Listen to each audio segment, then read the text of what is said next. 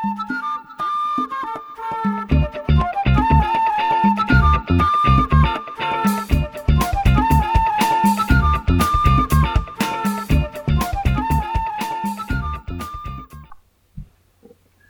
and welcome to Dr. Scoff and the Prof. Food, History and Mirth. That's our new subtitle. It is, yeah. You finally got your way. We changed the name of it a little bit. Well, amended the name. Amended, okay. Let's introduce ourselves. My name is Bryce Evans. I'm Associate Professor in History here at Liverpool Hope University. My name's Clay Granston. I am a lecturer in marketing here at Liverpool Hope University. And so we've a new subtitle because we want to make it clear that if you're after food, history, mirth, or a combination of all the above, yeah, this is where you can come. Exactly. And we're continuing this week with our brilliant trip we did to London a little while back. Yes, and while we were in the streets of London, we were getting a little Dickensian, and we were going to some pretty old, pretty established eating places. And one of them we went to was the theme of this week's pod, which is the Chop House. The Chop House, yeah. Simpson's Chop House. It's really old, isn't it? 1757, if I remember rightly. Yep, middle of the 18th century. Chop houses, have you got any puns for us on chop houses? That's what we usually do, don't we? Yeah, we kind of skipped that, haven't we? Because obviously we've amended the name a little bit. Yeah. So you're... So we're not doing the puns anymore. That's fine with me. That's fine with me. No, we've got a couple. Oh, okay, if you must. What about Hellraiser? As in to braise meat. That's pretty good. Yeah, like the film Hellraiser and Hellraiser. Punning on chop houses can't be easy, so you've obviously been spending a lot of time here. Hours. Next one. Slice Baby. Very good. Yeah, you sound Yeah. condescending there. Excellent. And should we last one? I've got loads here. I've basically got a book full of them. Where I just choose the best. Donny Tabasco. Okay. From Donny Brasco. I think Slice Baby is pretty good because Really? that speaks to the nature of chop houses. Or Hellraiser. I think Slice Baby. I like a bit of 90s rap reference. Okay. So, but that sort of leads into the nature of chop houses. I mean, Indeed. You know a lot more about this than I do, like what they were. Sure. Yeah. Well, back in the day, as it were, back in the sort of 17th, 18th century, there was sort of three main types of establishments. I'm using fluffy language here because there were others. Yeah. Different establishments you could go and eat. So there used to be taverns, chop houses, and ordinaries. Mm-hmm. So ordinaries were a place where you could get like a what would you say, a menu of the day. Yeah. What's the French version of that? Yeah, carte du jour. Yeah. Carte du jour. I know, yeah. Wow. I was thinking Spanish, carte del dia.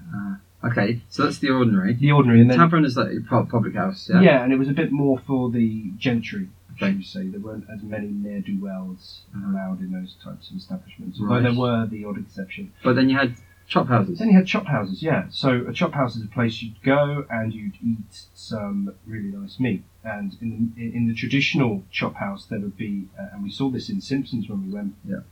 There was a large marble table in the middle of the room. Slice Baby. Sliced, yeah. So you go and you choose your meat. Your meat's hanging up, yeah? You Yeah, choose your or meat. it'd be hanging, or there'd just be great big hunks of meat Yeah. that would be laying out essentially. You choose the cut so it's chopped. Yeah, you choose the amount as well. So Yeah. you would say maybe an inch or 2 inches, or if you're really hungry, as big as you want. Yeah. And they would essentially chop it in the middle of the room and then cook it. Cook it in front of you, yeah. Indeed. This is kind of making a return, isn't it, with the sort of hipster food movement? Yeah. I've seen a few of these sort of places. There Right? are. Yeah, I mean, it seems as though food is kind of going full circle back to the times when you went to a place, and if we talk about these taverns, these chop houses and these ordinaries, there was certain places that were known for a speciality, should we say. So you would go to one place for their eel, let's say, or you'd go to another because they had a fantastic chop, or they had broiled cheese, or there's all kinds of weird and wonderful, wacky things there, or stew cheese, I should say. And we're going back to that slowly. We may have talked about it in the past, but you go to a pub now, a traditional English pub, should I say, and the menu tends to be quite broad. So on the same menu, you'll see a korma, let's say, and a spaghetti bolognese. Too much choice. Well, it's sort of they don't specialise essentially, but that's changing. We're starting to see a few changes. I think we might have mentioned this, but you look at places like Burger Lobster, Yeah. So again, places that just specialise on one or two things. Yeah. And we're starting to get back to that. And that's what Simpsons was like, wasn't it? 'Cause It was amazing. Although it's a place, I think we'll discuss later, frequented by people earning a lot of money, city types in London. Well, It's very rustic and simple, yet really good food, isn't it? And really good value as well. I think when we're talking about, when we start talking about Simpsons, or we start talking about chop houses, we talked a little bit about the sort of older history. Mm. But when we actually spoke to the people, we've got a nice interview that you're going to share with me a bit later. We do later, yeah. But we're going to talk about the more modern day history as well, of what's been Mm. happening sort of in the last sort of 80, 40 years, let's say. So it's steeped in history. When we were speaking to Ben, who's the general manager there, he was talking about the fact that is it Dickens? The Dickens the whole place feels incredibly Dickensian. Now, I believe there's another Simpsons which is more associated with Dickens. It's on the Strand, isn't it? That's right, yeah. but I think Dickens probably dined here at some Possibly. stage. It's a very established place, and consequently, to get that feel of sort of Victorian London, I think there's very few places that really haven't changed, because the decor inside is exactly the same. And as a consequence, the Dickens family reunion is held there every year, so some surviving members of the Dickens clan. And it does feel like nothing much has changed since the 1750s, but in a very good way. Yeah, I mean, we've talked about the fact that most chop houses have this marble plinth almost in the middle. Yeah, and the same as Simpsons. You go in there and you see it as soon as you walk in. There's this beautiful marble, and that was to keep the meat cold as well. It's a bit like when you bake, you tend to have sort of marble or something similar, so it keeps cold. And so it's displayed as well. There's a certain comfort there. Indeed, and. The other thing, when we were speaking to Ben, he was telling us about the fact that it's a bit like going to eat in Wagamama's. A Wagamama experience, anyone who's listening, if they've ever eaten in Wagamama's, it's a bit sort of, everyone sits in a very social eating. Yeah, but I have to say, it's, in my opinion, far superior to Wagamama's. Oh God, yeah. But it's that long bench dining. So it's sort of, to all appearances, very traditional, no frills, long wooden bench. With a brass rail on top to hang your bowler hats traditionally. And top hats as well, I mean, if you go further back. Because a lot of market traders have always, and do these days, frequent this place. Indeed, yeah. But for a place that is, I suppose, patronised by the financial elite, people earning big bucks, let's face it, like I say, very reasonable and a very communal feel. And Ben, who's the manager there, was telling us that back in the day, I think, does this rule still apply? If you're sat there, shoulder to shoulder on the bench, and if you have to, because obviously they serve alcohol as well, if you have to get up and go to the toilet too many times, thus disturbing the line on the bench, then you have to forfeit by buying everyone a pour. I think it was probably, I don't think it's enforced as much as it used to be. Perhaps not, no. But essentially, as Bryce is saying, there were benches, and if two of you go and sit down, you could sit down essentially with two other couples on the same bench. So it's almost social eating, which we've spoken about before. Yeah. But it was incredible to me, because you think of the whole world, the city world, market traders, that whole market scene, you think sort of Wolf of Wall Street and elitism and cocaine and all the rest. Yeah. Whereas this is a very communal feel, and it forces you to sit, shoulder to shoulder and elbow to elbow in a very traditional setup. Yeah. And I would imagine as well, especially given the standing of the place and the length of time the staff are there, that there's no time for any prima donnas. Everyone is essentially treated the same. So it's incredible for a place that's located in the city of London, the heart of the financial district. We should mention it's near Bank Station, so it's right in the sort of in the financial district, but it feels incredibly communal. It does. And another thing that Ben mentioned was the fact that there was a little bit of cross-pollination going on. So because of that convivial nature, people sitting next to each other, that social eating, everything about the environment, that you would have different people of different strata within the companies sitting shoulder to shoulder, and also different people from different companies sitting shoulder to shoulder, and from different industries, so on and so forth. And it's fascinating in terms of the growth of England or Britain as a nation, I suppose, because first of all, you have what underlies Britain's success, the growth of market capitalism, right? So this place is and always has been frequented by market traders, so you've got that. But also in terms of national identity, it's a place which is based on red meat, and of course that's the nature of English national identity, especially going back in the day, in distinction to European identities, is hearty red meat. So these places are incredibly historical, because they're tied up with the growth of the modern nation, the growth of the modern trading empire, and to this day, I think you still have traders going in there. They're different, subsections. You've got the futures traders. Sure. You've got Lloyd's Insurance Sure. who take another part of the Yeah. of the place, and it becomes an extension of the trading floor in a way, because you can have conversations there without sort of elitist dining conventions. You can have Indeed. a chat, etc. And it breaks down barriers, doesn't it? And without those, like you're saying, those conventions there, you break down barriers. People feel like they're, the same as others that are eating there, and it like you said, it breaks down barriers, and hopefully, and again, Ben was just almost riffing, just telling us about anecdotally things that may or may not have happened. There were some very rich anecdotes, but there were some deals that had potentially been struck there because Yes. of this way of eating. Yeah. And also you, I think later when you speak to when we listened to Jean, Jean, she was talking about how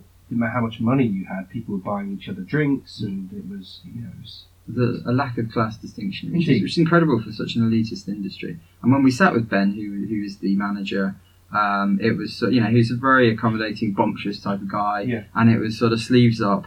And we had an enormous Stilton in the middle, and it was Yeah. get your cracker and stick it in the Stilton. There was no kind of hoity-toityness to it, was it? It was We sort should of talk about get that stuck in. Stilton though. I mean that was incredible. Let's talk about the big Stilton, the big Stilton. There was a big wheel of Stilton that was put in the middle of the table, and when we say wheel, we mean A like full big, wheel. like almost like those cheeses they roll down hills in It's a full- Gloucestershire. it's a It's full- a big wheel. Yeah. and you were given spoons, and as Bryce just said, you were given a few crackers, Yeah. and you were just told to just help yourself, and you paid I think wasn't it? Minimum. It was a derisory Yeah. amount for the amount of cheese that you could eat. Yeah. Essentially, And we had a lot of cheese. we did eat a lot of cheese, and when you finish, they say, "Are you done with the cheese?" And the wheel of cheese goes to another table. Yeah.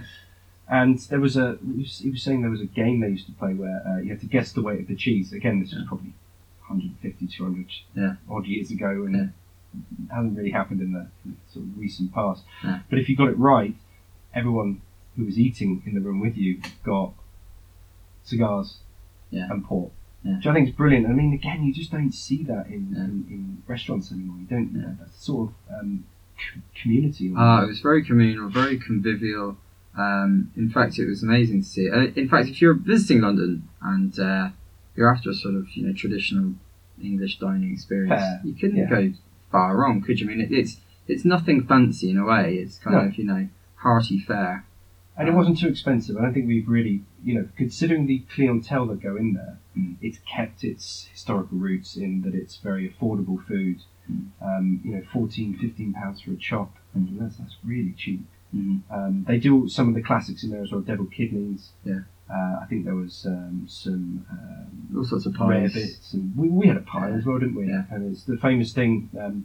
Would you like a sausage with that? So we ordered a pie and a lot of red meat. A lot of red meat. Yeah. But we should caveat this by saying that these days, due to health and safety regs, etc., they no longer prepare it in the old-fashioned, i.e. chop it in front, hang it, chop it, cook it in front of you. Yeah. They're obviously, a lot of that's done in the kitchen. And Ben said that was quite recent as well. I think in the last couple of decades that they've stopped cooking in the room. And I will mention that it is quite a small room. Yeah. It's not an enormous sprawling service area. Yeah. It's quite small. There was not really an enormous amount of tables in there, but used to, as you said, get it cut, get it cooked. The chef would be in there cooking it. But unfortunately, health and safety has stopped that happening for various good reasons, I imagine. But I mean, it probably loses a bit of the ambience of the place, coming out smelling of the meat. And Sure. the smoke. I think another thing that Ben mentioned that had changed is that, well, it remains a sort of midday establishment, doesn't it? I mean, it opens, I think, at 8 in the morning. I think, Tuesday to Friday it opens at 8:30. On Mondays 11:30. But shuts early. 3:30. Yeah, So last order's at 3:30, and they ask you kindly to get out at 5 But all the staff there mentioned that there had been a decline. That traditionally, heavy midday drinking, heavy lunchtime drinking. I remember reading in the FT a few years ago that Lloyd's, the big shipping insurance company based there in London, had banned actually its employees from lunchtime boozing, and I think a few other firms have followed suit. In fact, I think Ben mentioned Shell in the late 80s were the first to do this. So there's been a decline in that sort of lunchtime drinking scene. However, it remains a place where you're going to see busy, trading types in there, getting stuck into a bit of food. We should also mention about the lovely people we spoke to there. I mean, it was so welcoming. I was really blown away. I mean, my background's in hospitality, and it was incredible to go to a place where people have been working there for 40 years. You just don't see that, especially in London. Now. Especially in London. The turnover of staff is so... Well, in hospitality in general, the turnover of staff is pretty big. Yeah. But there were 2 ladies we spoke to there that had been working there for about 40 years. Yes, maybe even more, actually, yeah. Potentially. And they were running a couple of bars in the place. There was a bar downstairs, yeah. The stories they had were fantastic. Obviously, a lot of celebrities in there back in the day. A lot of stalwarts who would be propping up the bar. There was a real history about the place. There was pictures of them from 20, 30 years ago, and there were real relationships. I remember one of them saying that some of their best friends they've made from working there. I can't remember having a conversation with anyone in the hospitality industry where that's happened. They've worked a place for so long. They're not just sort of punters anymore or customers. They become part of their family, part of their social group. She went on holiday with them, and it was brilliant. And they're so warm and welcoming. Yeah. By the way, we're not getting any money for this. No, this isn't is sponsored by Simpsons. asterisk endorsement. Yeah. No, it was incredible because usually you go to any eating establishment really, and I like to talk to the staff and say what's it like to work here, how long have you been here, and usually the answer is like 2-3 months or something. Yeah. But there it was 40, 50 years. Yeah. Which is incredible, which again adds a huge ambience to the place. Well, yeah, it just felt like it was steeped in history. I mean, when you walk into the place, it was down a little cobbled street, and when you walk in, it just obviously there's lots of sort of signs up telling you how old it is, but it feels old. It feels like there's a lot of history in the place. But part of that, I think, comes down to that recent history of those people who are the embodiment of Simpsons. And therein lies its rarity and uniqueness, really, doesn't it? So should we have a listen to Jean? Let's go to Jean. I mean, Jean took me down to her bar downstairs, and Jean had all the stories, all the anecdotes of people she met over the years. Some of these, of course, don't leave the 4 walls of Simpsons. We can't stick them on a public podcast. One of the reasons Ben didn't want to come on either. Because people, confide, and like you said, it's a friendship thing, and it's a sort of, thing of almost a kind of, it was very fraternal feel, wasn't it? It was, yeah. But here's Jean, and Jean is going to tell us a little bit about her working life.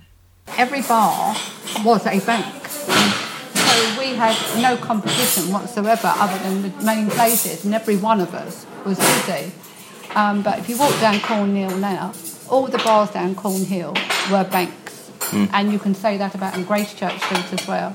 I mean, my first customers when I opened that bar downstairs were bankers. Midland Bank International was in Gracechurch Street, ANZ was in Gracechurch Street, and we've always had the top blokes. We've never had. We used to get a few messengers in the early days, and they were a different breed. But what was always really nice, there's never been any class distinction in this place, which doesn't apply so much these days, but in the early days, there were the real gentlemen, and there were the messengers who they're loud. You've met little Gordon still about. But there was never any class distinction. The group of international bankers that I had, they would be buying around, and they'd say, "I'll get one for the boys, Jean." The messengers, whether they worked at their bank or not. But when the boys over there, they would return, and they'd go, "I'll get the fellas a drink." And more often than not, the chaps would go, "Well, we've got to actually get back," and all that, being discreet. But there was never any class distinction whatsoever, nice, and it was very, very nice, It's always been really... I wouldn't have waited to stay here 40 years if I didn't like the job. But it's always been really friendly. And as I say, we're very lucky with clientele.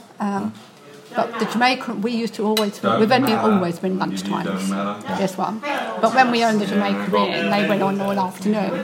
So often the staff... I mean, we do work hard, so we'd often like a drink when we... So we'd go around the Jamaica Inn, we sit Coles from Newcastle type of thing. Yeah. So sit there and have a drink.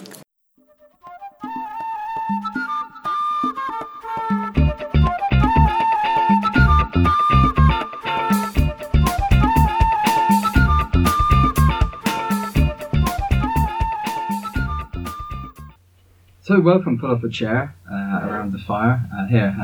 Have a cigar and some port. This is your favourite part, though. But this is We're Book going to Corner. finish off after hearing from lovely Jean.